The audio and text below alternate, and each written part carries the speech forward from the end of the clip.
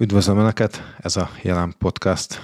Egy rendhagyó adással jelentkezünk, mivel mai vendégünk Budaházy György lesz, de ezt az interjút már az ítélet előtt 2 nappal, ugye március 9-én ítélték el Budaházy Györgyöt és társait, Gyuri 6 év fegyházbüntetést kapott, és ezt az interjút március 7-én rögzítettük, és nem itt a stúdióban, mivel hogy Budaházy György ugye lakhelyehagyási tilalom alatt állt, hanem Budaházy György otthonában. Ez az utolsó interjúja, utolsó nagy interjúja, amit őrizetbevétel előtt adott alig 46 órával. 46 órával vagyunk az ítélet hirdetés előtt, tehát ezt március 7-én veszük fel ezt a beszélgetést. Hogy készülsz csütörtök reggel 9 órára? Hát én is köszöntöm a nézőket és hallgatókat. Hát úgy, mint eddig. Én úgy érzem, hogy lelkiismeretem tiszta, mindent megtettem, amit megtehettem, tehát abból a szempontból is tiszta, hogy nem vagyok terrorista. Meggyőződésem, hogy ezt a ellenem folyó eljárást törvényesen nem lehet elmarasztaló véggel befejezni, tehát itt törvényesen engem elítélni nem lehet. Ahhoz bizony törvénytelenséget kell legalizálni, hogy engem ebbe elmarasztaljanak, de ezt régen is így éreztem. Tehát ebből a szempontból is, és abból a szempontból is, hogy én mindent megtettem, és a vádottársaim is, az ügyvédek is felvonultatunk minden indokot, jogilag, tehát a minősítéssel kapcsolatos jogi érveket is, és a bizonyítatlanság alátámasztására is ugye nagyon komoly. 175 oldalas felebezést adtam be csak én magam, és azt 2 napon keresztül adtam elő, abból nem is az egészet, csak kiemelt részeket. Nem tudok többet tenni. Azt gondolom, hogy ezek után rábízom magam a magyarságra, szerencsére, hogy mi lesz. Én azt gondolom, hogy egy bíróságnak, aki ebből nem akar rosszul kijönni, szerintem így helybehagyni nem szabad ezt az ítéletet. Júniusban leszel 54 éves, ugye 1969. júniusában születtél. Ez alatt az 54 év alatt mennyit töltöttél börtönben, vagy házi őrizetben, vagy lakhelyelhagyási tilalom alatt? Ugye most is azért itt beszélgetünk nálatok, mert nem tudsz bejönni Budapestre a stúdiónkba, mert lakhelyelhagyási tilalom alatt állsz. Hát ugye 33 éves koromban léptem, úgymond krisztusi korban léptem a közéletnek a ugyan szélesebb nyilvánosság elé a Erzsébet hídi blokkáddal, és onnantól jönnek az én ilyen szintű meghurcoltatásaim. Hát... De ezt összeszámoltad egyébként valahol? Napra pontosan? Igen. Hogy... Hát napra pontosan azért nehéz, de nagyjából azért igen. Tehát börtönben ültem ebben az ügyben olyan 3 év, 2 hónapot, de annyit voltam házőrizetben, annyi évet, több évet, hogy azt is úgy át lehet számolni. Magyar jog szerint fegyháznál 5 nap, börtönnél 4 nap. Egyébként jelzem, hogy Romániában 1 az 1-be váltják. Azt tudom, az erdélyi terrorista bajtársaktól, a bekeszültség párt ügyből, náluk 1 az 1-be váltják, tehát nálunk 5 az 1-be váltják, de ha azt hozzáadom, akkor ez már több mint 3,5 évnek számít, és akkor még a rengeteg több éves lakhagyási tilalom. Hát szerintem, hogy a 8-10 olyan nyár volt, amikor nem tudtam a családommal elmenni sehova. Tehát ezt ugye már más műsorokban is szóba került, hogy a gyerekeim úgy nőttek fel, hogy egy nyári közös nyaralásokat nem tudtunk megcsinálni, mert vagy benn voltam, vagy házüzetben, vagy lakási tilalom alatt, tehát mozgáskorlátozott voltam. Hát elég nagy szívás azért így utólag visszagondolva, de ezzel együtt voltak olyan évek, amikor épp szabad voltam, és azt próbáltam kihasználni, tehát nem tudom, nem vagyok így megkeseredve. 69-ben születtél Budapesten, ugye ez még a kemény kommunizmus időszaka, a 70-es évek úgy nőttél föl. Úgy nőttem föl. Igen, erre hogy emlékszel vissza? Hát most... Akkor is lázadó voltál?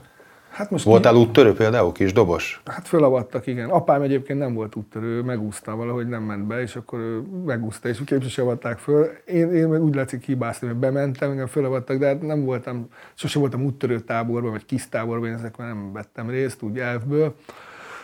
Hát figyelj, most a gyerekkorunk, valljuk be, a 70-es, főleg a 80-as években ez a gulyás kommunizmus nem volt olyan rossz gyereknek lenni, aki mondjuk egy ilyen átlag lakótelepi gyerek voltam, tehát egy ilyen értelmiségi családban, nem voltunk nagyon szegények, nem is voltunk gazdagok, mit tudom én, nagy sokára lett egy Skodánk, tehát így éltek az emberek, és én boldog gyerek voltam, most ez mindenkinek egy olyan korszak volt, mert nem volt az a nagyon elnyomás, de azért én hallottam, hogy mi volt. Tehát engem azért otthon tájékoztattak. Nagymamámmal együtt laktunk, aki 906-os születésű, végélt az egész 20. században az összes traumát, tehát őtőle sok mindenről hallottam, és sokat is élt ez olyan szempontból, hogy ilyen hazafias gondolkozásomat lényegében ő alapozta meg, nem is feltétlenül tudatosan, hanem egyszerűen csak mesélt a régi dolgokról.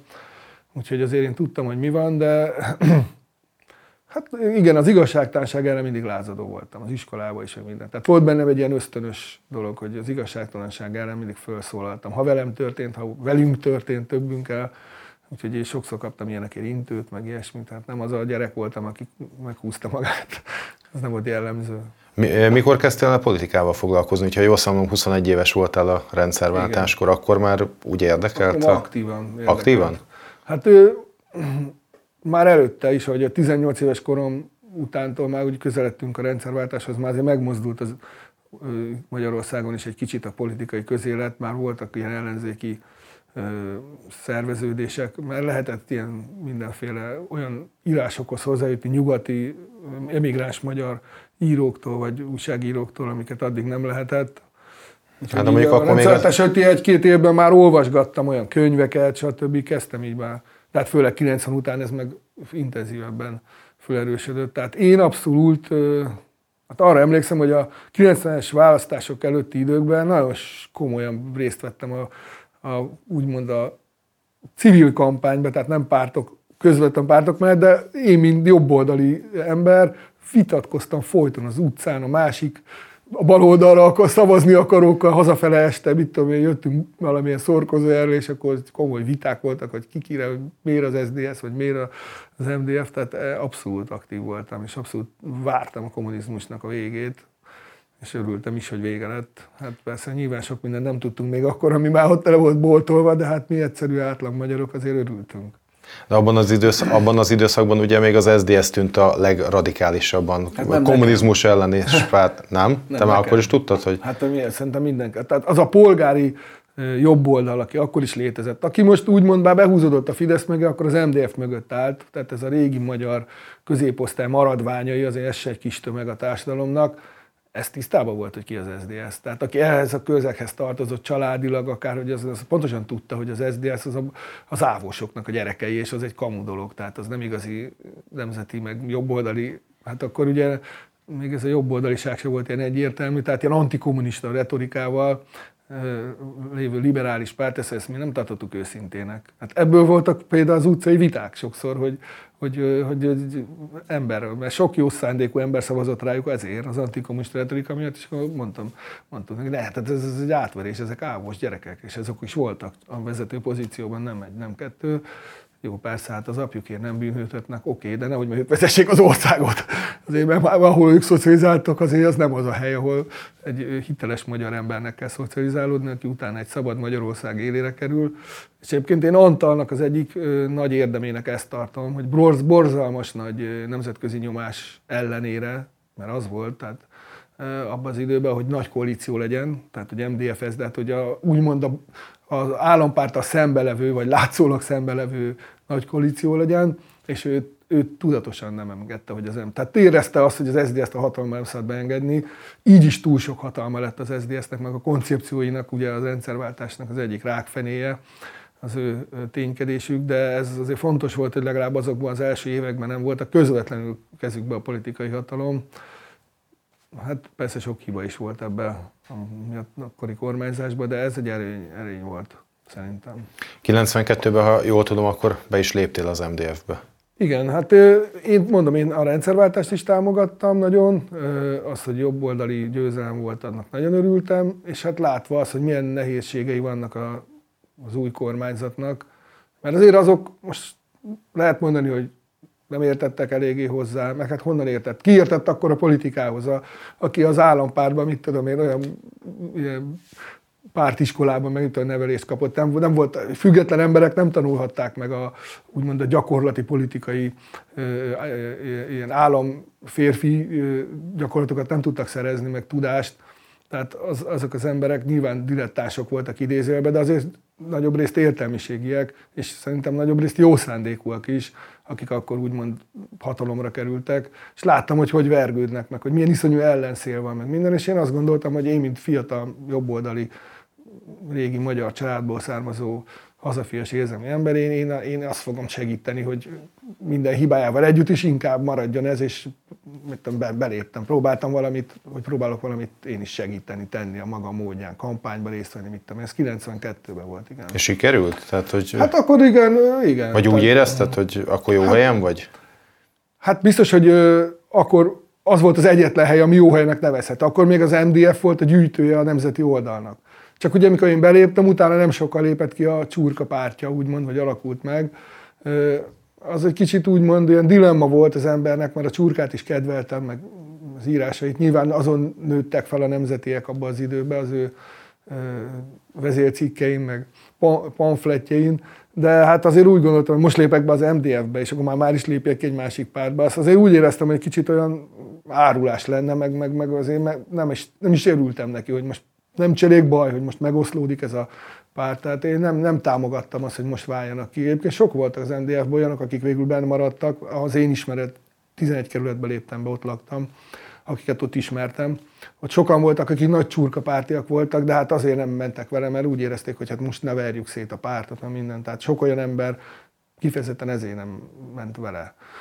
Aztán, hogy később ez sok olyan dolgot letett, úgymond a csurka, egy nemzeti radikalizmus alapjait Magyarországon, ez azért érték volt, tehát ilyen szempontból volt haszna az ő kiválásának. Most mi lett volna, ha nem válik ki, mennyivel lett volna erősebb az MDF, mi lett volna a következő választáson. Az inga visszalendült volna akkor is, tehát ha nem is 70% lehet, hogy akkor csak 60 valamennyire, de visszalendült volna ugye a bal oldalra. Már az egyébként óriási nagy pofon is volt az olyanoknak, mint én, hogy hát ezek visszajönnek. Ja, tehát ez 94-ben, amikor a Huant kormány visszajött. Igen, akkor még a kampányban is segítettem ott MDF képviselőknek, de hát az a választás, az kiábrándító volt. Hogy és akkor abba is hagytad a politizálást, hát ilyen szépen, mint pártszinten? Hát utána igen, kikoptam, az a jó szórás. Utána már egyrészt láttam azt, hogy akik pártpolitikába belefolytak, ugye úgymond civil világból jöttek, hagyták a szakmájukat, és már nem tudtak visszamenni, azért volt azért, aki visszatudott, de a többség már ugye belebonyolódott, egyszerűen nem volt ideje azzal foglalkozni, rákényszerül, hogy a politikai pályán maradjon, és ugye ez hozza a megalkuvást is, mert hát akkor most ebben nem értek egyet, de hát muszáj maradnom, hát nekem kell az a képviselői hely, mit tudom én, és én meg azt mondtam, hogy én ezt nem akarom csinálni, mert én inkább szeretnék előbb valamiféle, tehát az életemet úgymond sínre tenni, családot alapítani, valamiből megélni, aztán majd utána a hazámért teszek valamit, de nem az, hogy egyből most beugrok a politikába, mert nyomtak volna, mint fiatal értelmiségit, de hát mondom, most egyből pozíció, stb. És én akkor abból éljek, és akkor onnantól én is ettől függök, én nem, hát szeretnék ettől függetlenül élni, és a családom, mikor már úgy megalakítottam, stb., akkor esetleg majd önzetlenül megpróbálni valamit tenni, amilyen feladatot magamnak találok, és én ezt az utat választottam, és így kikoptam szó szerint. Tehát a 94-től így kikoptam ebből a pártpolitikából. És el is fordultam egy kicsit, tehát a politika mellett nem figyeltem a dolgokat, minden, politizálgattam, de az aktivitásomat azt visszavettem. Hát akkor a megélhetés felé, meg a család felé fordultam. Ekkor már végeztél, vagy még egyetemista voltál? 90-es évek elején? Nem, hát 23 évesen végeztem, tehát 92-ben végeztem, diplomáztam, és akkor utána, mit tudom, én kezdtem így keresni a helyemet. Műszaki egyetemen, ugye? Igen, gépészmérnökként. De hát borzasztóan épült le az ipar, dobálták ki az öreg mérnököket is, tehát nem is nagyon volt mozgásterünk, osztálytársaim nagy része is nem szakmába helyezkedett el már, aki elhelyezkedett, már annyira, hát akkor leépülőben volt ez. Most egyébként nem, tehát most a mérnököknek van munka, úgyhogy mindenkit bíztatok fiatalokat, hogy csak a humán szakokra érdemes tovább tanulni, hanem igenis ma nagyon egyből jó állást kapnak, akkor nem így volt. Úgyhogy hát vállalkozni próbált az ember, egy ideig csak úgy tébláboltam, mit tudom, én elvégeztem még egy ilyen gazdaságszervezői iskolát is. Ez egy ilyen egyéves iskola volt, tehát nem mondom, hogy mérnök közgazdász vagyok, de ilyen közgazdaságtant tanultunk. Ilyen OK és valami. Igen, hát ma úgy hívnák, akkor nem így hívták. Azt még elvégeztem, úgyhogy arról is van egy ilyen papírom, és akkor utána... De abban sem dolgoztál soha? Hát de jó használtam, mert utána vállalkozni kezdtem inkább, és ott mindig hasznos gazdasági dolgok, amiket ott tanultam, meg tovább gondoltam, azokat tudtam használni. Meg a mérnöki eszemet. 90-es években rengeteg radikális csoport volt, egész országszerte, de Budapesten is skinhead csoportok, nagyon sok ilyen zenekar is működött abban az időben. Te akkor jártál ilyen társaságba? Tehát vagy voltak ilyen ismerőseid már abban az időben?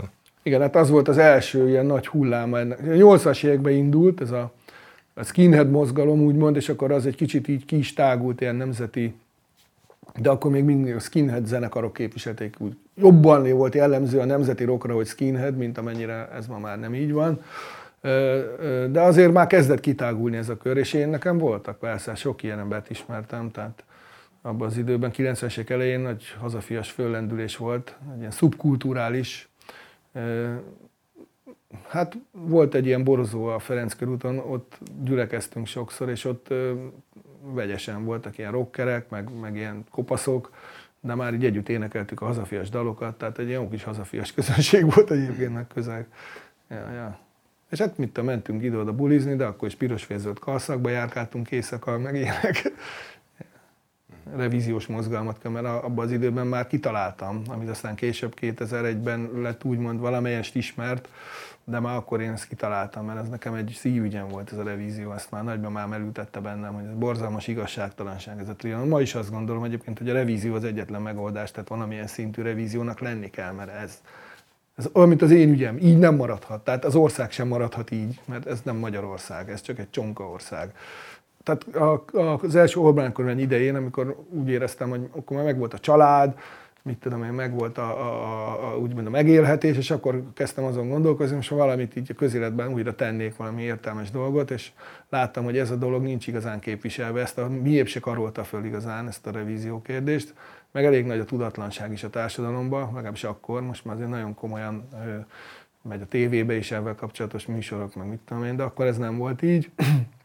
És akkor én kitaláltam, hogy akkor föléreztem ezt a revíziós mozgalmat, és abban az időben volt a szórakozó helyünk a 11 kerületben, az volt az üzleti vállalkozásunk egy barátommal, és ott elkezdtünk ilyen klubesteket tartani, ahol akkor egy ilyen új reneszánsz indult meg ott az ezredforduló körül a hazafias nemzeti zenekaroknak, és akkor jött ez az igazi nemzeti rock, a Panon Rádió terjesztette ezeket a zenéket, és akkor igazából kilépett ebből a skinhead világot tényleg nagyobb közönség elé, és akkor oda is jöttek ilyen zenekarok, stb.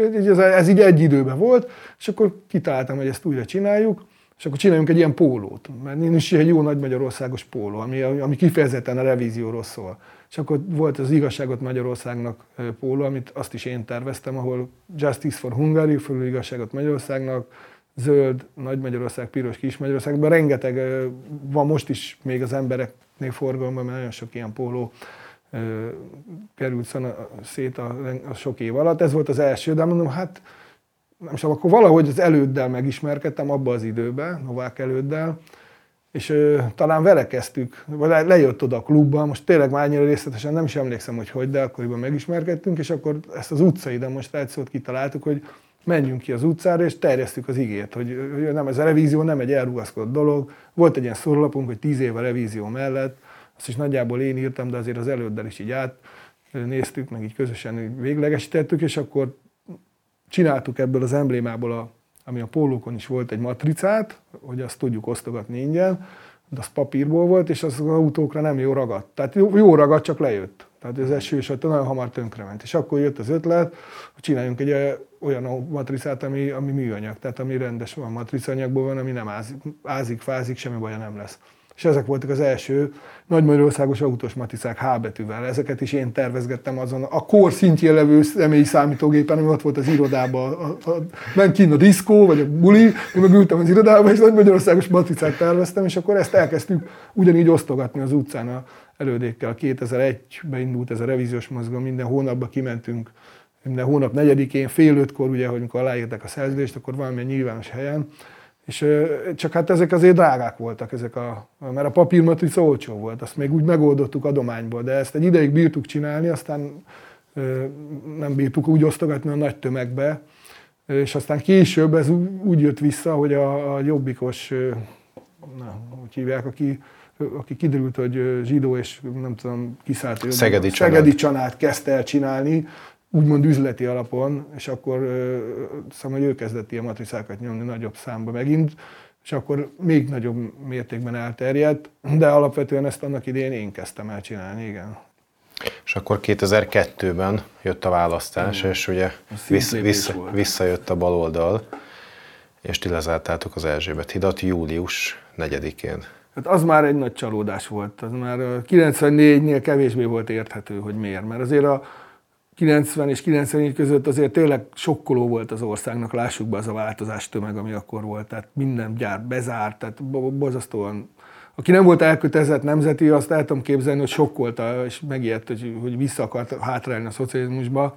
De azért 98-tól 2002-ig ez nem volt már. Ugye megtapasztaltuk, hogy a Horn kormány mire képes, ugye a 94-től 8-ig, és azért sose felejtsük el, hogy olyan hatalom volt a kezébe, mert ugye most mondják az Orbánékra, hogy mit tudom, mindent a kezükbe tartanak, hát az semmi ahhoz képest, ami akkor a kezébe volt.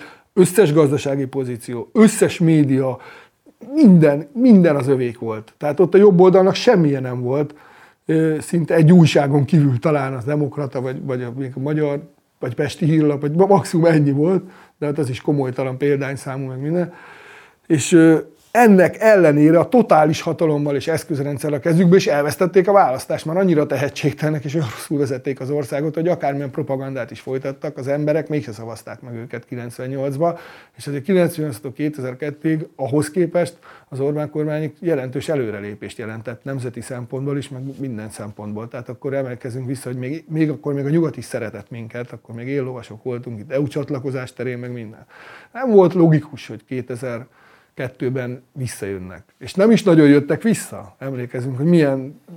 Hát szoros volt. Hát ugye több is, mint szoros, az már néhány ezer, vagy ilyen 10%-os problém, vagy különbségek is voltak. Ugye mind a két nagy tömb, tehát az MSZP és a Fidesz, és akkor ugye Fidesz is gazda, mit tudom én, KDNP még nem volt ennyire tehát a jobb és a nagy baloldal között is 10%, és lent a radikális jobb, a miépp, és a radikális bal, az SZDSZ között is 10% különbséggel, az egyik éppen bejutott, a másik éppen kiesett. És azért ezek gyanús dolgok voltak nagyon sok embernek, és nagyon sok ilyen információ jött, hogy itt volt csalás, és kis csalással lehet ilyet csinálni. Én abban nem hiszek, hogy 5-6%-ot lehet csalni, de ilyeneket lehet. De a miépet éppen ki tudták ejteni csalással. Éppen megnyerni a választást is akár az MSZP-sek.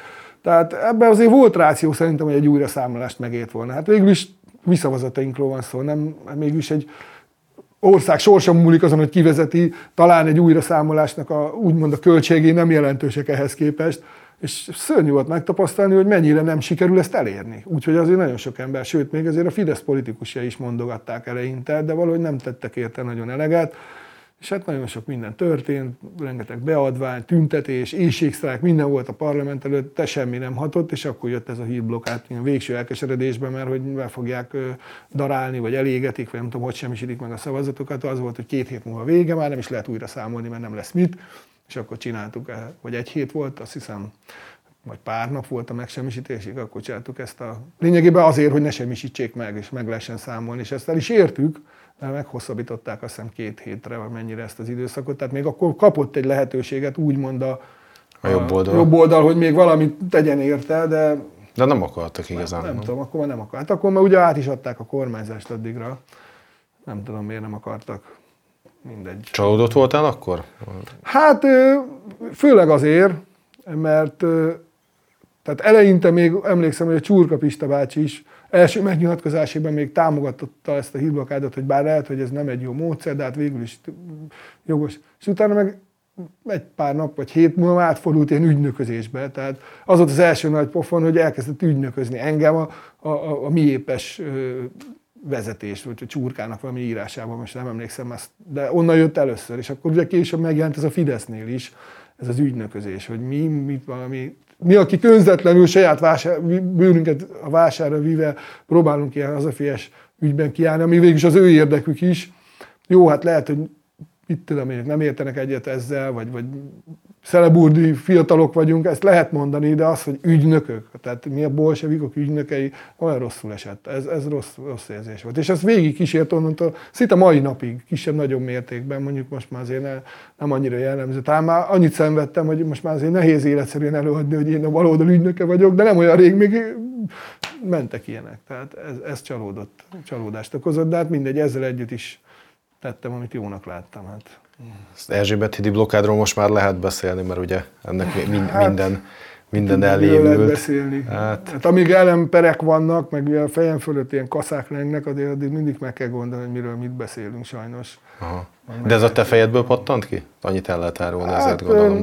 Vagy egy baráti társaság, vagy hogy jött ez? Nem emlékszem már, megmondom őszintén. Nem sok emberrel beszéltük meg, de hogy most konkrétan pontosan, hogy ez legyen, meg így legyen, nem. Tehát nem volt ez, hogy én vagyok valami vezető, ahogy ezt próbálták be, csak mindenkit odaizéltem, és mindig ezt akarták beállítani, mert kétségtelenül van egy ilyen, tehát valami szinten bennem egy ilyen, hogy így hangadóságra az egész életemet végigkíséri, mert mindig volt gondolatom, én kimertem állni az igazságtalanságán, stb. És így sokszor így a baráti társaságban is, vagy iskolában is így hangadóvá tudtam válni, de nem azért, mert én valami vezér voltam, aki megválasztotta magát, és akkor mindenkinek dirigálta, sose volt rám jellemző. Én tettem, amit jónak láttam, aztán aki jött velem.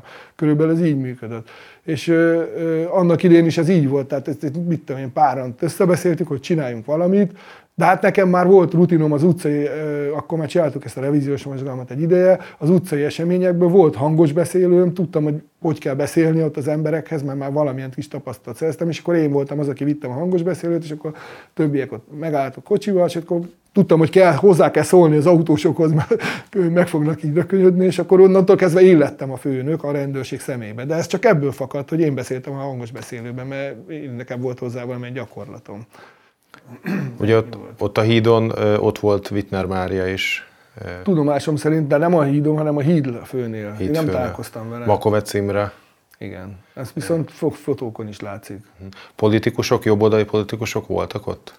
Fönn a hídon? Emlékszel ilyenre? Igen. Hát ez ugye úgy volt, hogy mi megálltunk a híd közepén, akkor ugye megálltak az autók, megálltak a buszok, akkor emberek leszálltak a buszról tömegével, és hát ugye amire akkor lehetett tudni, hogy rendkívül megosztott a társadalom. Tehát tényleg 50-50% körüli megosztottság van a társadalomban, és hát ugye nyilván lesznek, akik itt föl lesznek háborodva, hogy miért nem tudunk, de lesznek olyanok is, akik meg egyet fognak érteni. Erre gondoltunk, és ez abszolút be is jött. Tehát hirtelen az utca emberei, akik ott összeverődtek, vagy a buszról, vagy a kocsiból kiszálltak, vagy csak fölsétáltak a hídra, egyszerűen elkezdtek egymásról is. Egyik jött, miért nem menjünk innen, még menni akar dolgozni, és ez nem érdekli, másik mondta, miért igazuk van, dehogy is, a szemét kommunisták elcseltek a választ, és kész, összevesztek az emberek, mi már onnantól csak figyeltük az eseményeket, és lényegében kialakult egy ilyen tüntető csoport ezekből a spontán odaálló emberekből körülöttünk, de ebben még nem emlékszek jelentős személyiségre. A Pannonrádiótól megjelent, Pannonrádiótól fölhívott telefonon, amikor ugye ez a hír terjedt, akkor a Franka Tibor volt aznap, és fölhívott telefonon, már ismerték a számomat, mert engem voltam ott vendég náluk a revíziós mozgalom kapcsán, és akkor a Pannonrádióba bejelentkeztünk élőbe, és akkor ez Budapesten fogható volt, az sok embert megmozgatott, így biztos, hogy ott volt, és hát a politikai személyiségre így most így nem ugrik be, hogy a hídig feljutott volna. Hát ugye ekkor vitt el először a rendőrség, tehát 2002. július 4-én. Megbilincseltek, ugye ott, sőt, még fegyvert is fogott rád az egyik rendőr. Nem rám, vagy másik demonstrálóra. Ja, csak hogy elővette a fegyvert. Aki engem fogott, és nem akart elengedni, mert el akartak vinni, és akkor fogta a kezemet, akkor arra húzták rá a fegyvert, ugye. De aztán végül is nem vittek el engem sem, onnan, akkor. Amikor a fegyver volt, csak később. Ja, később, igen. De akkor mit éreztél? Mennyit voltál bent akkor? Hát akkor egy csomó embert bevittek onnan a hídról, és akkor a gyorskocsiban elég komoly tömeg volt, akik onnan behoztak. Hát nem emlékszem, mert mennyit voltunk bent. Aztán másnapig én benn voltam, mert nekem egyből bíróság állítottak ilyen rendzavarás címen, és akkor ilyen gyorsítottba, és akkor ott kiengedtek utána. Kaptam valami pénzbüntetést, jól emlékszem, vagy mi volt, igen. De aztán indítottak elnünk, ugyanezért még 2 eljárást. Egyet azért, mert tilosba parkoltunk a hídon, egyet meg a közérdekű üzem működésének megzavarása. Hát 3 eljárást indítottak egy cselekmény miatt. Ez is érdekes, ilyen nem tudom, jogtörténeti esemény, hogy... Ott az első este, amikor az első olyan este volt, amit fogdán töltöttél. Vagy azt hát hogy élted meg, arra emlékszel? Hogy is volt, várjál? Hát, tudom, hogy a gyorskocsiban biztos, hogy sokan voltunk, de aztán engem valahogy átvittek onnan, mert én a Tolnaira emlékszem este, hogy ugye ott ültünk benne a 8 kerületbe, és ott hallottuk a helikoptereket. Ott olyanokkal voltam, akikkel együtt, kocsival álltunk együtt a hídon, tehát úgymond a bűntársaimmal, mert a gyorskocsiban mindenkit vittek, akit onnan behurcoltak, ott szavarodott ott pár száz ember a híd közepén, például a Mói Zolival is onnan ismerjük egymást, hogy ott találkoztunk először, őt is bevitték, és akkor másnap engem onnan vittek a bíróságra, úgy, ahogy voltam. Sárosan, véresen, meg is vannak a felvételek. Tehát ugye letepertek a földön, nekivágtak a betonnak, fölszakadt a fejem, akkor véres lett a pólóm, tiszta sár, meg minden, és akkor úgy ültem másnap a bíróságon. És nem csak én, hanem a többiek is, akik akkor ott együtt voltunk a tornában, és akkor onnan elengedtek. És akkor nem gondolkodtál ezzel, hogy megéri ezt? Vagy ez megerősített abban, hogy ezt kell csinálni az életed hátralévő részében is? Nem vagyok egy bűnöző nyilván, de azért nem voltam egy ilyen beszari gyerek, aki egy éjszakát most egy fogdán eltölt, és akkor mi lesz. Azért voltam én már azelőtt is, mit tudom én, sok mindenben ilyen annyi vagányság volt bennem, hogy ez nem éreztem ezt olyan borzasztónak, hogy hát igénytelen volt, meg minden, nem mondom, hát igazunk van, úgy éreztem. Az emberek is ez a visszajelzés volt azért, mit tudom én, sokan így lelkesek voltak, hogy valaki végre kimert állni, azért utána úgy sok helyre elhívtak. De most nem a saját nimbuszomat akartam ezzel építeni, csak azért az a visszajelzés jött, hogy nem cselekedtem teljesen hülyeséget, és akkor ebből a szempontból nem is gondoltam, hogy ezzel most nekem nem kéne többé kiállnom semmiért, hanem azt gondoltam, hogy hát innentől igazából mindenért ki is álltam, ami úgy éreztem, hogy igazságtalan. Tehát nem akartam még egyszer úgy végignézni egy kommunista vagy bolsevik visszatérést, mint 94-től 98-ig, amikor úgy éreztem, hogy annyira visszarendült az inga, hogy nem lehet a társadalmat hirtelen meggyőzni arról, hogy itt ez hiba. Most úgy éreztem, hogy ez nem így van. Tehát nem is biztos, hogy visszalengült teljesen az inga, mert lehet, hogy egy kicsit ügyeskedtek, hogy ők jelöljenek hatalomra, és hát ez egy nonsens, hogy ők vezessék az országot ilyen körülmények között, de meg is igazunk is lett, mert hát milyen szinten tették tönkre. Tehát a tehetség, nagyon tehetségtelenek egyébként. Az a lényeg, amit jól fele kell véssen mindenki az agyába, a baloldal a legfontosabb, hogy nem értenek az ország irányításhoz. Lehet, hogy értenek a propagandához. Abban van tapasztalatuk, vagy érzékük, de az országirányításban nagyon tehetségtelenek. A gazdasághoz értenek, a legkevésbé pedig imádják magukat beállítani ilyen szakembernek, de nagyon nem értenek hozzá. A kezükbe kerül egy ilyen dolog, az azonnal tönkre teszik. Fölélik a tartalékokat, tehát nem tudnak építkezni, és életveszélyesek. Azt gondolom, és most függetlenül a politikai elkötelezettségről, vagy személyes ellenszervtől, ez egy objektíve is. Szerintem meg lehet nézni a történelmet, akár nyugaton is, hogy baloldal jellemzően föléli a dolgokat, és nem egy építő típusú politikát folytat, de egy olyan országban, ahol már eleve minden föl van élve, ott aztán rohadt veszélyes ilyeneket hatalomra engedni, meg is lett az eredménye. Pedig 2002-ben ugye még csak Medgyessy jött, a nagyobb rossz, az Gyurcsány, az még egy pár évvel később következett. A Medgyessy sem volt egy olyan matyóhímzés, ugye a 3 per, mi volt, tartó tiszt, vagy mi volt? Az, igen. 3 per 3. D209-es ügynök, így van. Ugye Kocintott Nasztázival ott is találkoztunk a Kempinski szálloda előtti tüntetésen. Ott volt egy fideszes prominens, nem tudom, emlékszel, hogy ott volt ő is. Egyedül a fideszesek közül oda sétált, és bekapaszkodott, és álltunk ott a rendőrökkel szemben. Hát valakinek ki kellett oda menni, én is arról is azt gondolom, hogy milyen dolog az, hogy a Magyarország első számú vezetője, most jó, a köztársaság elnök hivatalosan, de tudjuk, hogy itt kancelláriai rendszer van, tehát a miniszterelnök, a főnök, az kocingat a románokkal a Erdély elcsatolására. Hát azért jó, ha nem is csinál, mit tudom én, mekkora nagy revíziós megszólásokat, de azért ilyesmiben ne vegyen részt. Ez valahogy talán még a kommunistáknál is azért sokszor látszott, hogy azért egy határon túl nem mennek ebbe a kérdésbe, vagy bizonyos személyek. Szóval ez gusztustalan volt egy ilyen 2000 után. Tehát és ez ilyen ügyekből aztán sorozatba jöttek, amire ki kellett állni. 2002 óta téged kicsit elkönyvelt a rendőrség, úgyhogy egy ilyen, meg kell, hogy figyeljenek, nem? Tehát, hogy onnantól kezdve... forrásnak voltam elkönyvelve. Igen. Tehát te, ahol megjelentél, ott azért felvonult egy elég komoly rendőri erő, így ahogy visszaemlékszem, mert sok helyen voltunk így együtt. Hát ugye 2002-től ez már elindult, és ugye 2006 után szintet lépett. Igen. Ez a dolog, igen, ezt lehet mondani. Egyébként 2009-ben lettünk letartóztatva ebbe a terrorügybe, és akkor ugye 11-ben már tárgyalások voltak, és 11-ben a Szilvási György, mikor elhívták tanúnak, akkor én megkérdeztem tőle, most függetlenül az ügynek úgymond a részleteitől, úgy általánosságban, hogy ő maga, mint titokminiszter, azért nyilván tudja, hogy most én mennyire voltam megfigyelt ember abban az időszakban, ami itt a vádbeli időszak, mert ugye ennek azért volt jelentősége számomra, és ezt elismerte.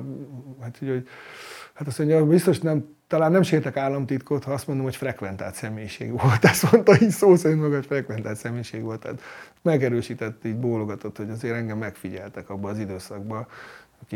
És itt inkább a 2006-tól levőről beszéltünk, de már valószínűleg 2002 után is voltak ilyen, biztos, hogy voltak. 2006-ban ugye az MTV ostrom éjszakáján, ha jól emlékszem, akkor te az MTV ostromnál, az ostromlásban nem vettél részt, hanem te a szovjet hősi emlékművet ostromoltad meg, és vertétek le róla a sarlókalapácsos címet. Régi veszőparipám volt. Én már 2003-tól akcióztunk ez ellen, hogy onnantól indult az is, hogy akkor újították föl először a szabadságteret, és mindenki azt hitte józan ésszel, hogy most akkor lebontják, mert lebontották az emlékművet, akkor ugye ezt már nem építik vissza, elviszik a temetőbe, vagy mit tudom. Hát és ugye kiszedték, mert voltak alatta állítólag volt pár orosz katona, azt elszállították. Így van. És arra számítottunk, hogy ha nem is fogják nyilván a Trianon emlékműveket visszaállítani, de ez megszűnik. És akkor látjuk, hogy épül. A Strabag építi nekünk vissza, mert a Strabag csinálta a szovjet emlékművet, és így teljesen kiborultunk, hogy micsoda, hogy 2003-ban épül, vagy már nem tudom, mikor kezdték ott csinálni, de abban az időben kezdtünk vele foglalkozni, mert volt palánkolva, de már kiállt az Obelixnek a beton szerkezete, és visszacsinálják, és teljesen megrökönyödtünk, és akkor ez ellen már kezdtünk így beadványokat, stb. Mert soha nem azzal kezdődött, hogy mi oda megyünk valami, mit tudom, a felforgató akciót csinálni, csak általában a politika Magyarországon az ilyen fontos kérdésekben nem hallgat, legalábbis abban az időben jellemző volt, nem hallgatott az emberek. Egyébként ez is a baloldalnak jellemző, a küldetéstöltös idiotizmus. Ők kitalálnak valamit, és nem hallgatnak az emberekre, nem érdekli őket, hogy az emberek, ők hiszik azt, hogy ők akkor is jó lesz, hogyha csak az emberek 5%-a érti meg, amit ők akarnak, a többi nem, ezt át kell erőltetni. Erről szólt 2006 is.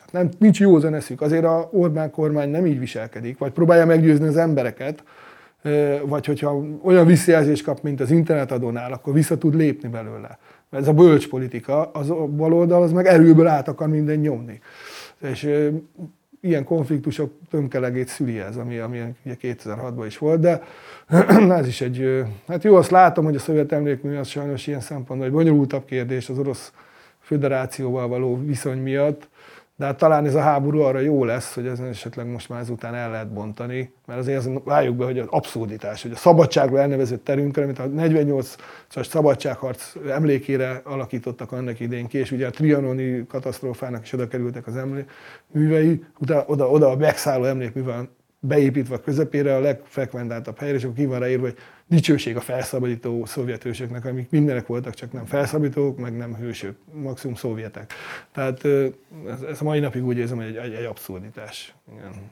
És én azt gondoltam, a tévéostromnál itt az alkalom, ami addig be volt kerítve, mert már miattunk bekerítve tartották évek óta, na most akkor azzal valamit kezdünk. És azt tettük, amit az 56-osok. Van ugyanolyan kép, hogy ugyanazt a nem a csillagot, hanem a címert feszegetik az 56-osok, amit mi is lefeszítettünk. Az a Dunában végezte, ugye? Jól emlékszem. Nem is lett meg.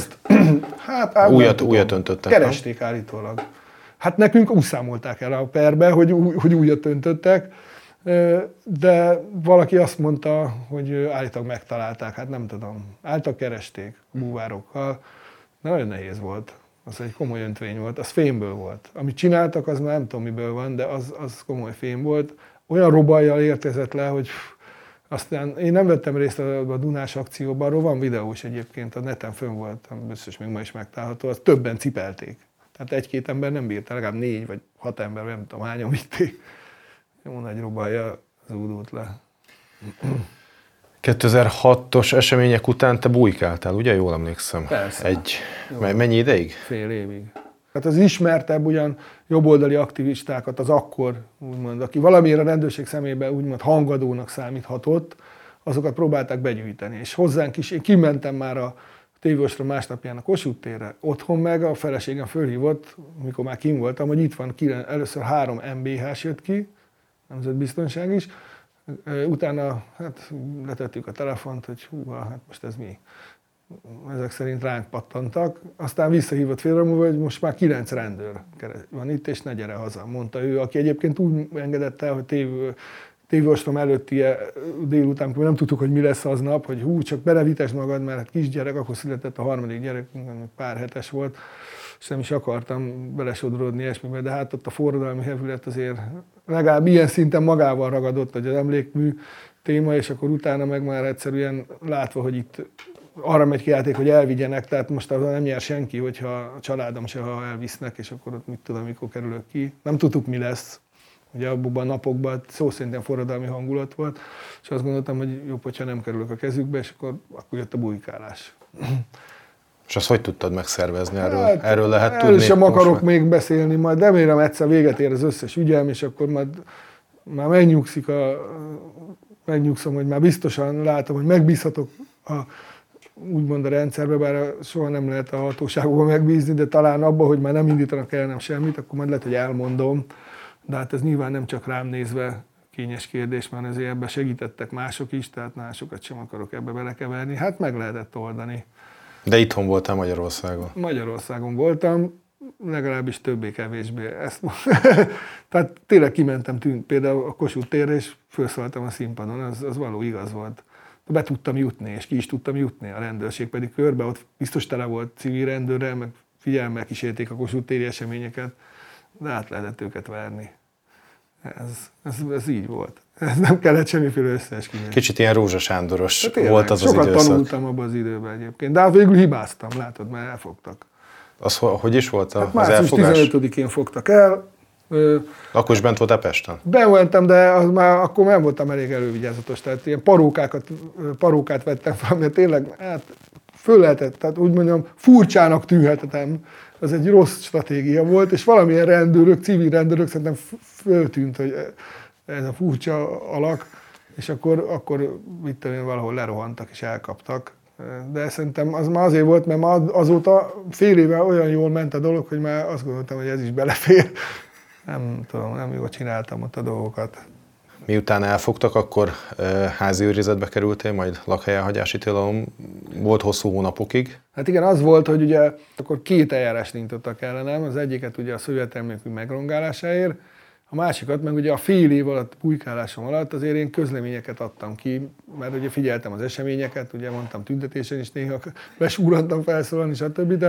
És ezekből 13 ilyen írásomat összeszedték az internetről, amiket megjelentek a nyilvánosságban, és az alapján indították nem a közélkezem ügyészséget vannak, alkotmányos rend erőszakos megdöntésének előkészülete kapcsán indítottak velem szemben egy olyan eljárást, ami még Magyarországon nem tudom hány éve, talán a kommunizmus óta nem volt.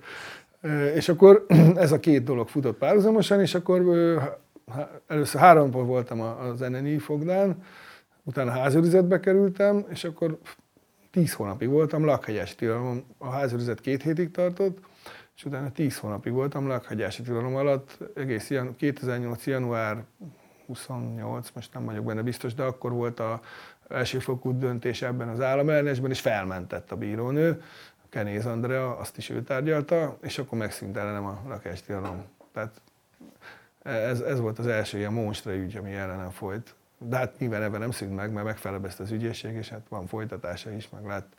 De így álltam 2008-ba. Mikor jelentettétek be a Hunnia mozgalom megalakítását? Az 2007 április... Hogy is volt? Április 11. Nem tudom, az év 111. napja volt, az volt benne a poén. Az áprilisban volt. Én még nem lehettem ott, mert otthonról nem mentem oda ki, és Laci beszélt ott élőben, én meg felvételről. Igen, a Hősök terén volt ez, ugye, amikor bejelentették a Hunnia mozgalom indulását, és akkor egyfajta toborzás is volt. Jól emlékszem, hogy váltáltuk a jelentkezőket. Igen. Hát ez egy ilyen grandiózus terv volt, ez a hunnia mozgalom, hogy valamiféle ilyen pártokon kívüli elképzelés arra, hogy valami új rendszer szintű dolog legyen. És nagy lelkesedés volt, sok jelentkező volt, szakmai csoportokat hoztunk létre, abban is folytak ilyen konzultációk, meg néhány ilyen gyűlések, és ebben volt a hunnia katonái, ami valamiféle ilyen a Magyar Gárdához hasonló elképzelés volt, amit aztán lényegében a Magyar Gárda úgymond elnyomott. Aztán 2008-ban volt egy közös sajtótájékoztatótok Torockai Lászlóval, ha jól emlékszem, az Aradi utca környékén valahol. Igen. Egy razzia címmel volt meghirdetve. Itt olyan visszaéléseket váltatok, hogy bejelentsék nektek, amit utána a hatóságnak át tudtuk adni, vagy ezzel mi volt a cél? Már nem hát ez ugye a hunnia mozgalom kereteiben egy ilyen alvállalkozás volt idézőjelben, amit meghirdettünk. Az volt a lényeg, hogy aki ilyen korrupciós ügyekről, stb. Politikusok vagy közszereplők visszaéléséről tud, azok jelentsék, volt egy e-mail cím, adjanak forrást, adatokat, stb. És majd mi a saját apparátusunkkal megpróbálunk jobban utána járni az ügynek, és akkor ha alapozottnak látjuk, akkor majd feljelentéseket teszünk, meg nyilvánosságot adunk az eseménynek, vagy a dolognak.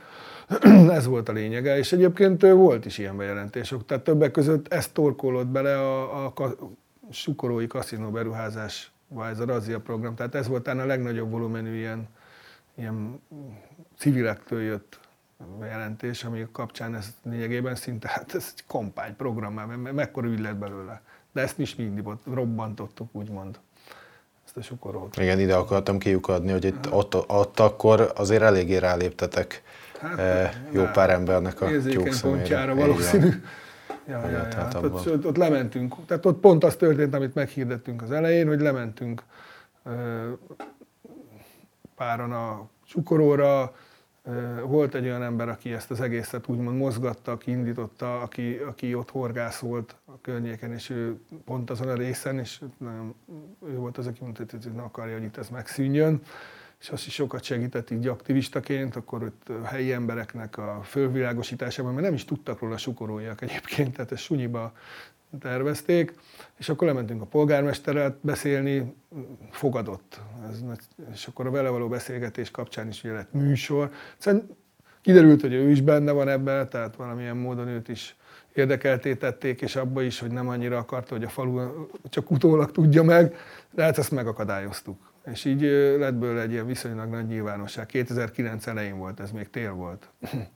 De érdekes módon nem sokkal utána elkezdődött a lekapcsolgatása a hunnia ügybe levő embereknek, és akkor ez az ügy, meg még én börtönbe ültem, kinőtte magát egy monstre kampány témával. Emlékszem, hogy ültem a váci börtönbe, és folyton láttam a tévében, hogy a fideszesek is teljesen ráfeküdtek erre, aztán ugye lett belőle bíróság, eljárás és a többi. Tehát ez egy súlyos, hát egy 10 000 fős kaszinóvárost akartak rá húzni egy 2000 fős, most nem tudom pontosan, de nagyságrendileg ilyen létszámú falura, amiből egyértelmű volt, hogy onnantól ki lesz a főnök, ugye a nagyságrendek különbsége miatt, és ugye ezt azért a helyiek, mikor így felismerték, akkor azért nem nagyon akarták, mert nem azért mentek sukoróra már, akik úgy költöztek, vagy akik ott laktak, meg főképpen nem, hogy abból egy ilyen hely legyen.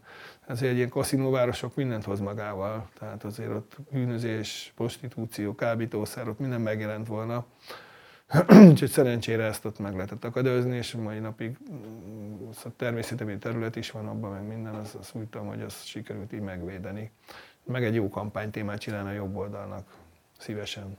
2007-ben kezdődtek azok a támadások, amelyeket az ügyészség szerint, a vádirat szerint egy magyarok nyílai felszabadító hadsereg, vagy a hunnia csoport hozzád köthető, mint elsőrendű vádlotthoz köthető csoport tervelt ki, hajtott végre, készített elő, szerzett be hozzá bombákat, birtokolt az egyik ember fegyvert, és ez most 23-ban, ha jól számolom, 14 éve folyik. Igen. De a támadások azok 2007-esek, akkor 16.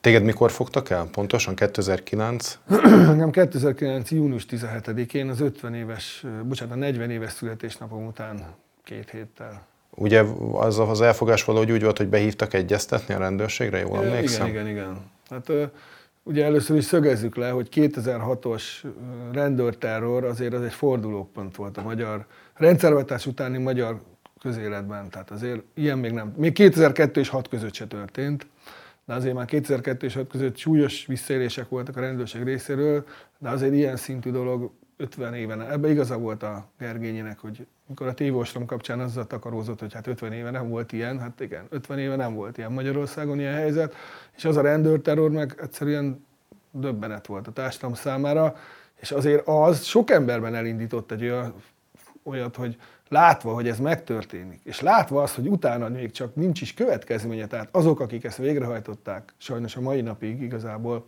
de hát akkor aztán főképpen igaz volt, ezért felelőssége vonva nem lettek. És még azokat hurcják meg azután is 2006-ban, akiket onnan összeszedtek, agyonvertek az utcán, stb.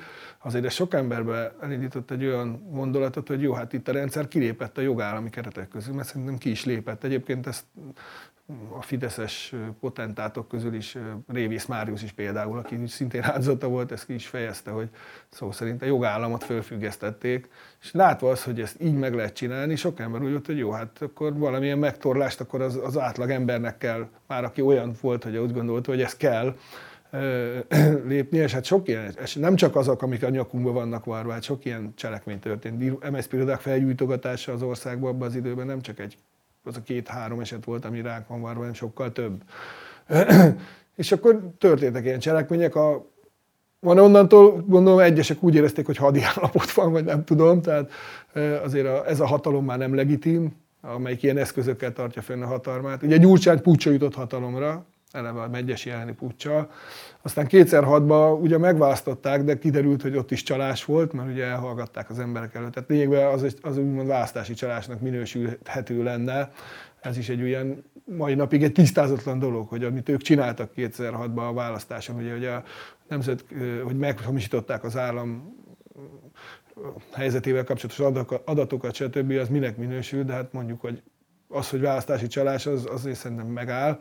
És utána ugye az emberek így is léptek föl, amikor az összedbeszéd kiderült, és ők utána erőből hatalmukat rendőri terrorral lényegében fenntartották, és ebből az a következtetés volt sok ember, szerintem sok százezer ember, vagy akár milliós tömegek közében, hogy ez nem legitim állam.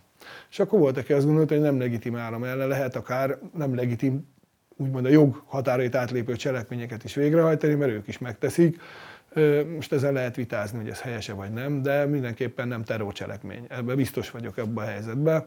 És hát ezek nem is voltak olyan falsíros cselekmények, lássuk be, mert azért más országokban hasonló helyzetben súlyos véres konfliktusok is voltak, itt azért nem. Tehát itt mondtam, ilyen rongásos cselekmények voltak, általában MSZP iroda, vagy valamilyen képviselőnek a udvarára bedobtak egy magyar lábtörlét, felgyújtották, vagy a udvarára bedobtak a motorot, és akkor egy helyen volt, hogy belőttek a Hiller házába, ez a bizonyos fegyveres dolog.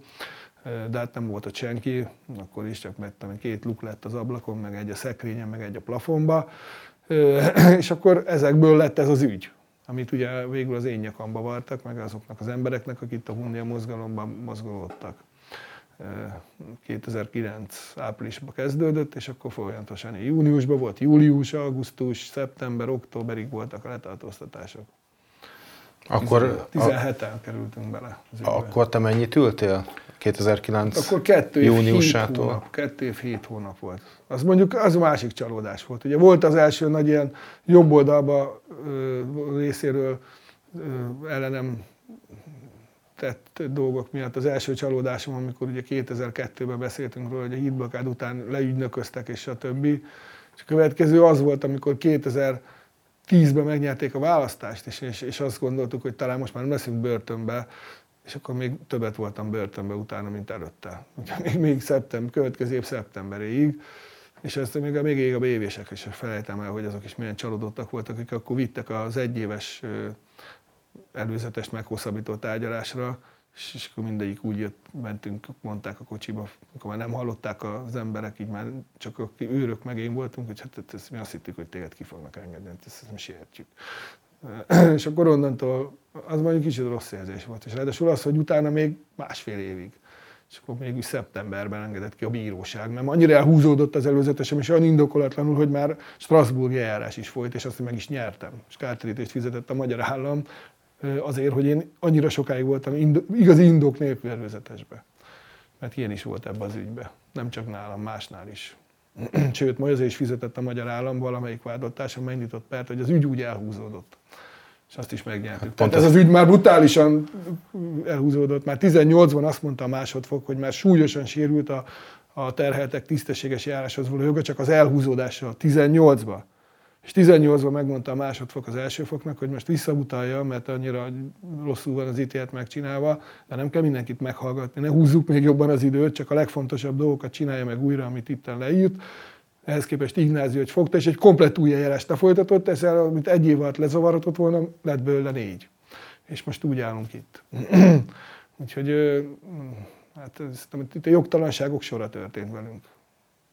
Ez kétségtelen igaz. Ezt azért már a köztársaság elnök is érzékelte, és ezt hivatkozott is.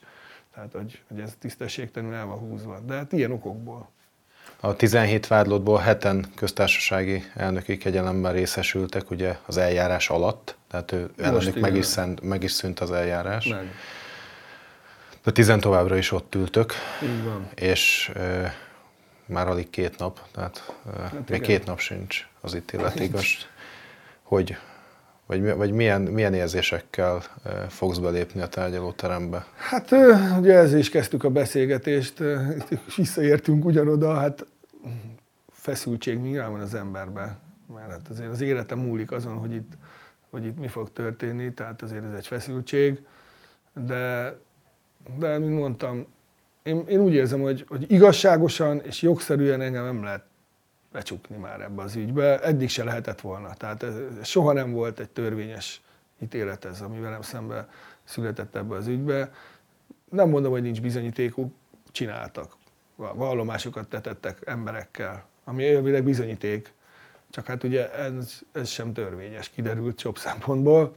És hát főleg az nem, ahogy kezelte most az első fok ezeket. Tehát mennyire egyoldalúan mérlegelt mindent, hogy konkrétan bizonyítékokat, amiket mentő bizonyítékokat vagy nem is értékelt, vagy ha értékelt, akkor kizárta, azt sem szerintem jogsértő módon. Tehát így elítélni embereket, bárkit el lehet így ítélni. Tehát akkor mindenkinek az az üzenete, ha minket ezt így helybe hagyják, vagy akár csak változhatnak is rajta, de lényegében helybe hagyják, akkor az üzenet a társadalomnak, és én is üzenem, hogy nyugodjatok meg, mert mindenkit el lehet ítélni, ha akarnak, mert te mindegy, hogy mit vonultatsz föl, erőből íráskodnak, ha akarnak. És nem mondom, hogy mindig akarnak, mert én tapasztaltam tisztességes bírókat, akik nem akartak erőből bíráskodni, de megtapasztaltam ezt is. Tehát az is egy megosztott társadalom ott a bíróságon belül. Van egy nagyon erős baloldali hálózat, amelyik összedolgozik, és vannak normális bírók, szerintem ők vannak többségben, de ott nincs egy ilyen hálózat. Azok, ahogy kéne, úgy működnek, gondolom függetlenül. Tehát, de hát valószínűleg az én esetemben sajnos a hálózat engem jobban kézbe tart. Tehát arra figyel, hogy én azon belül, ha kiesek belőle, akkor általában föl is mentenek. Ebben már egy bíró úgymond belebukott, tehát a szakmájából kikerült, ugye ez a Kenéz Andrea bírónő, nem is tudjuk igazából, hogy mi történt ott, de hát nem született meg az írásos ítélet 16 után. Hát én bízok benne, hogy nem akarják ezt. Ezért már rá van ragadva a bíróságra egy bélyeg ezzel az üggyel kapcsolatban is. Úgy mondta az egyik védő, hogy az igazságszolgáltatás kolonca ez az ügy. Tehát már csak emiatt is igazságosan és törvényesen véget kéne neki vetni, de nem látok bele a bírók fejébe. Ez a fővörösítőtábla egyszerűen a hatályunk helyezte azt az ítéletet, ami 16-ban született. Most is megvan erre a lehetősége, és meg is van az indok rá, mint hogy a felmentést is meg lehet oldani, mert azt is meg lehet, csak ugye az egy nagyobb munka, és lehet, hogy annyi mindenben nem akarnak belenyúlni, és akkor viszont a hatályunk kijelzés lenne az észszerűbb, de hát aztán lehet azt is, hogy helybe hagyják, súlyosítják, vagy enyhítik, vagy minősítést változtatják, sok minden lehetséges, nem tudom, mit akarnak. Mit éreztél akkor, amikor a megismételt elsőfokú eljárásban kimondta a bíró a 17 évet? Hát ugye ez súlyosabb ítélet volt, mint az első. Hát az 13 volt, igen. Az első eljárás az olyan volt, hogy nagyjából, amit az válthatóság kért, úgy nagyjából, ha nem is olyan súlyú, tehát olyan mértékű, de olyan elosztásba úgy kinyomták az emberekre. Tehát amit ugye a válthatóság a vádlottakra elképzelt, abba az arányba úgy rá nyomták. Ez most teljesen más. Itt teljesen rám vadászott ez a bíró. Tehát én voltam a fő csapás irány, hogy engem jól elintézni, és aki ehhez, amire szükség van, azt elítéljük, a többivel nem foglalkozunk. Ezért ő már, tehát ilyen szélsőséges dolgok születek, hogy akkor, aki 10 évet kapott, most mondjuk felfüggesztettet, vagy felmentették a másikat, aki akkor, mit tudom én, 7 évet kapott, most kapott 15-öt, 12-t, 13-at, tehát és nem ítélt el olyan vádpontonként ilyen 3-4-5 embereket, ahogy a vádhatóság ezt akarná, hanem én 1-2 embereket, sokszor csak egyet, de az volt lényeg, hogy mindenkor valaki el legyen ítélve, minden vádpontban, hogy engem el lehessen ítélni, mint felbújtott, mert én nekem ez a fő, úgymond velem szembe a fővád, és így aztán tényleg ilyen extrém helyzet született, hogy bizonyos emberek súlyosabban meglettek mérve, bizonyos emberek meg nem. Tehát ebből is látszik, hogy ötletelés ez a dolog. Hát hol van itt egy koherens, konzekvens bírói magatartás, érted? Tehát teljesen más volt 16-os logika, meg más ez a 10, vagy ez a 22-es. Ugye akkor el is vittek, ott amikor a 17 évet kimondták, persze, el is vittek, lebilincseltek a tárgyalóterembe, és igen, mindenkit, aki 10 év fölött kapott, igen. De hát 2 hónap múlva kim volt mindenki, kivéve én. Mert arra is ki volt találva, mert ellenem egy forgatókönyv, hogy én hogy ne jussak ki házőrzetbe sem. Mert ugye akkor már tudok védekezni, tudok kommunikálni, el tudsz jönni hozzám egy interjúra, hát ezt ki akarta védeni a bíróságnak az a hálózata, amelyik, meg nem tudom, hogy benne volt szerintem az ügyészség keze is, összejátszottak ebbe, hogy meggyanúsítottak egy kamu eljárással, ami a mai napig még függőben van, nem is zárták le a nyomozást, de hát nyilvánvaló kamu, tehát elmentünk egy Pride rendezvényre tiltakozni. Az iskola jelenbé, tehát az volt a rendezvény lényege, ami most a Bite Zsolt ügyben újra országos, úgymond, hát majdnem kormányprogrammá kezd válni. Na, mi 2019-ben azért mentünk oda, mert tanárokat hívtak össze, azzal a céllal, hogy az iskolai LMBTQ érzékenyítés hogy lehetne jobban csinálni. És ott álltak ilyen, akik oda jöttek, ilyen tanár, vagy hasonló, mint a Bite Zsolt, csak napközistár, nem tudom, de bele is lett azonosítva közülük több. A Balzak utcában, a háttértárság irodájába, hova máshova, és mi oda elmentünk, hogy mi is szeretnénk elmondani a véleményünket. Nyilvános rendezvényt bemennénk, és elmondanánk, hogy ez miért nem jó. Néhány ott összegyűltünk, és oda ment, vagy ott a helyszínen találkoztunk. Nem engedtek be, lett belőle egy kis vita, stb. Végül elmentünk, de semmiféle dolog, agresszivitás, vagy szóváltásnál több nem történt, tehát ilyen vitaszintű szóváltás, nem anyázás, vagy ilyesmi. És a rendőrség meg is szüntette azt az eljárást, már följelentett a háttértársaság minket, nem lett belőle semmi. Az ügyészség is elutasította a panaszukat, mondva, hogy nem történt bűncselekmény, még a házba lakók, meg még maga, ha Bombos Tamás tudta olyat mondani, ami megalapozta volna, és valaki fölött átnyúlt, és a fővárosi főügyészség, nem tudom, hivatalból fölvizsgált, és elindítatott újra az eljárást, és meg kellett minket gyanúsítani, és vártak 21-től 22-ig, hogy addig nem csináltak semmit, újraindították, és várták az ügy végét. És akkor, mikor én bekerültem ugye az izébe, akkor meggyanúsítottak benne a börtönbe, teljesen törvénytelen módon, nem volt ott az ügyvédem semmi, hiába tiltakoztam, mégis felolvasták, mondtam, én nem fogadom ezt egy kihallgatásnak, meg ilyesminek.